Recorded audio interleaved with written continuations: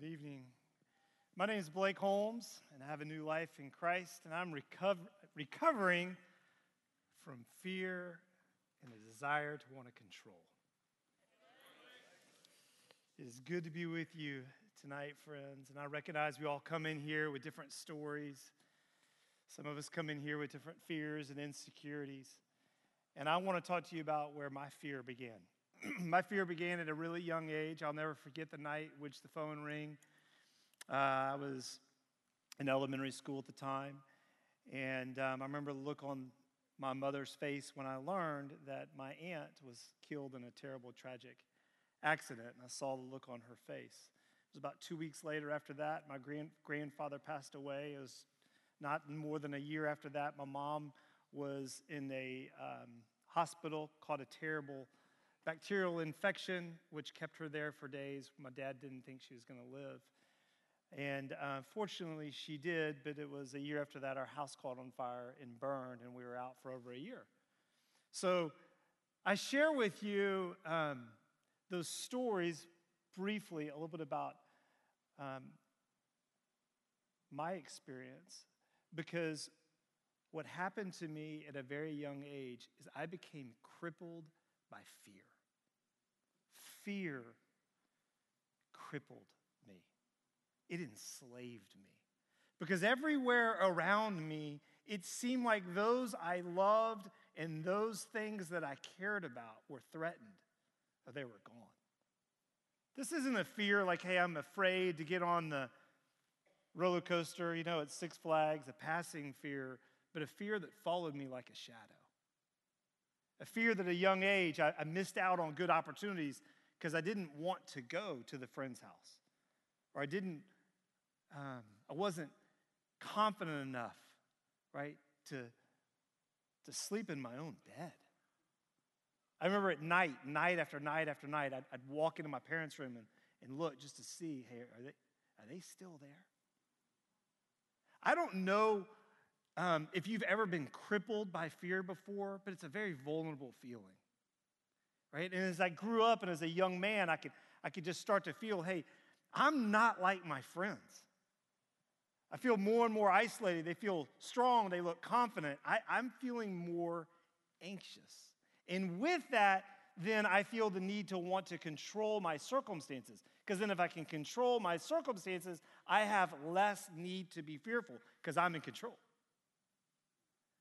And so I would look for ways to cope and to control those circumstances or to find pleasure or to alleviate those fears. And it led to more pain, more isolation, and more shame.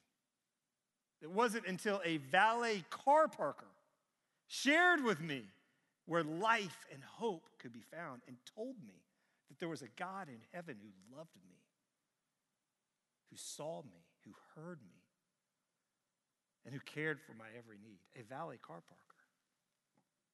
Now, I grew up in church. I imagine someone shared with me along the way the hope of Jesus Christ, but it wasn't until I heard that valet car parker share with me that God desires a personal relationship with me and that God defeated sin and death. And that God entered into that world that is broken, where houses burn, ants are killed, lives are lost. And he triumphs over the grave, that it went from the head knowledge and an awareness about who Jesus is to God doing a transforming work in my heart. To where I felt like I no longer needed to control, but to surrender. I want to thank those of you who are here for the first time tonight, because you did an incredibly brave thing to, one, go from work to drive to that parking lot and then go from that parking lot to get out of that car and to walk in here. And I know there are many of you, because I have many friends who've sat where you have sat before and thought, man, I'm never going in there. And then they come in here and they're going, well, I'll do it once and then I'm out. And if that's you, I just want to thank you. And I want to tell you that there's a God in heaven who loves you. And whatever enslaves you, whatever's paralyzing you, whatever feels overwhelming, whatever reason you're in here tonight, there's a God who knows you and he loves you. And you don't need to walk in shame because he offers you freedom. I want to be that valet car parker for you tonight. Same way that young man was for me at a very young age. The phone, sadly, I'm 50 years old, and sadly that phone has continued to ring over the years. I'm not telling you that when you walk with Jesus, the phone never rings with bad news on the other end, but what I'm telling you is you can begin to experience a new life and freedom in Christ, where you can trust him. Because you know ultimately he always has your best interest in mind.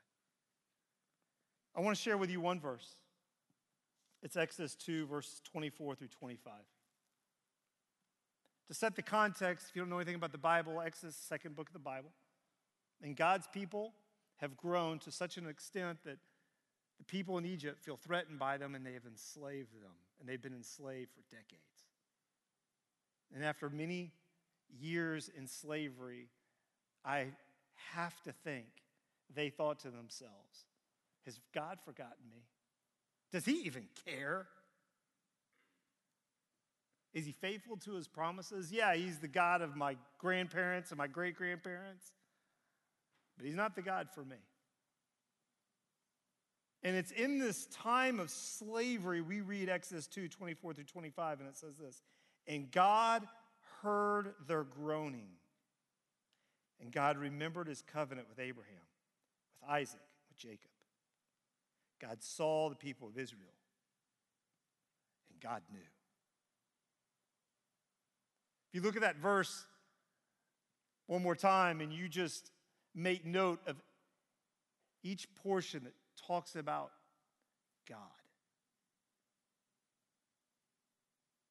It's something that I would encourage you to go back to and consider. God heard. What did he hear? He heard their groaning. You see, oftentimes in our pain, in our feeling overwhelmed, our vulnerability, we buy the lie that God doesn't hear our groaning. Somehow he's aloof or immune to our pain and to our cries. And what we have to hear, and what I'm telling you tonight and begging you to consider, is there's a reason why you're here. It's because God hears our groaning. He's fully aware of where you are, the pain done to you and the pain you've caused. And God remembered his covenant with Abraham, with Isaac, and with Jacob. God remembered. You know what that's a reference to? Abraham, Isaac, and to Jacob. It's saying that God is a God of faithfulness, a God of promise, a God who's a God over history, a God who's writing your story. And he's faithful to his promises. And he hasn't forgotten you, Israel. That's what that means. God remembered. See, he promised Abraham that he was going to take him to a land of promise where he would experience blessing and flourishing.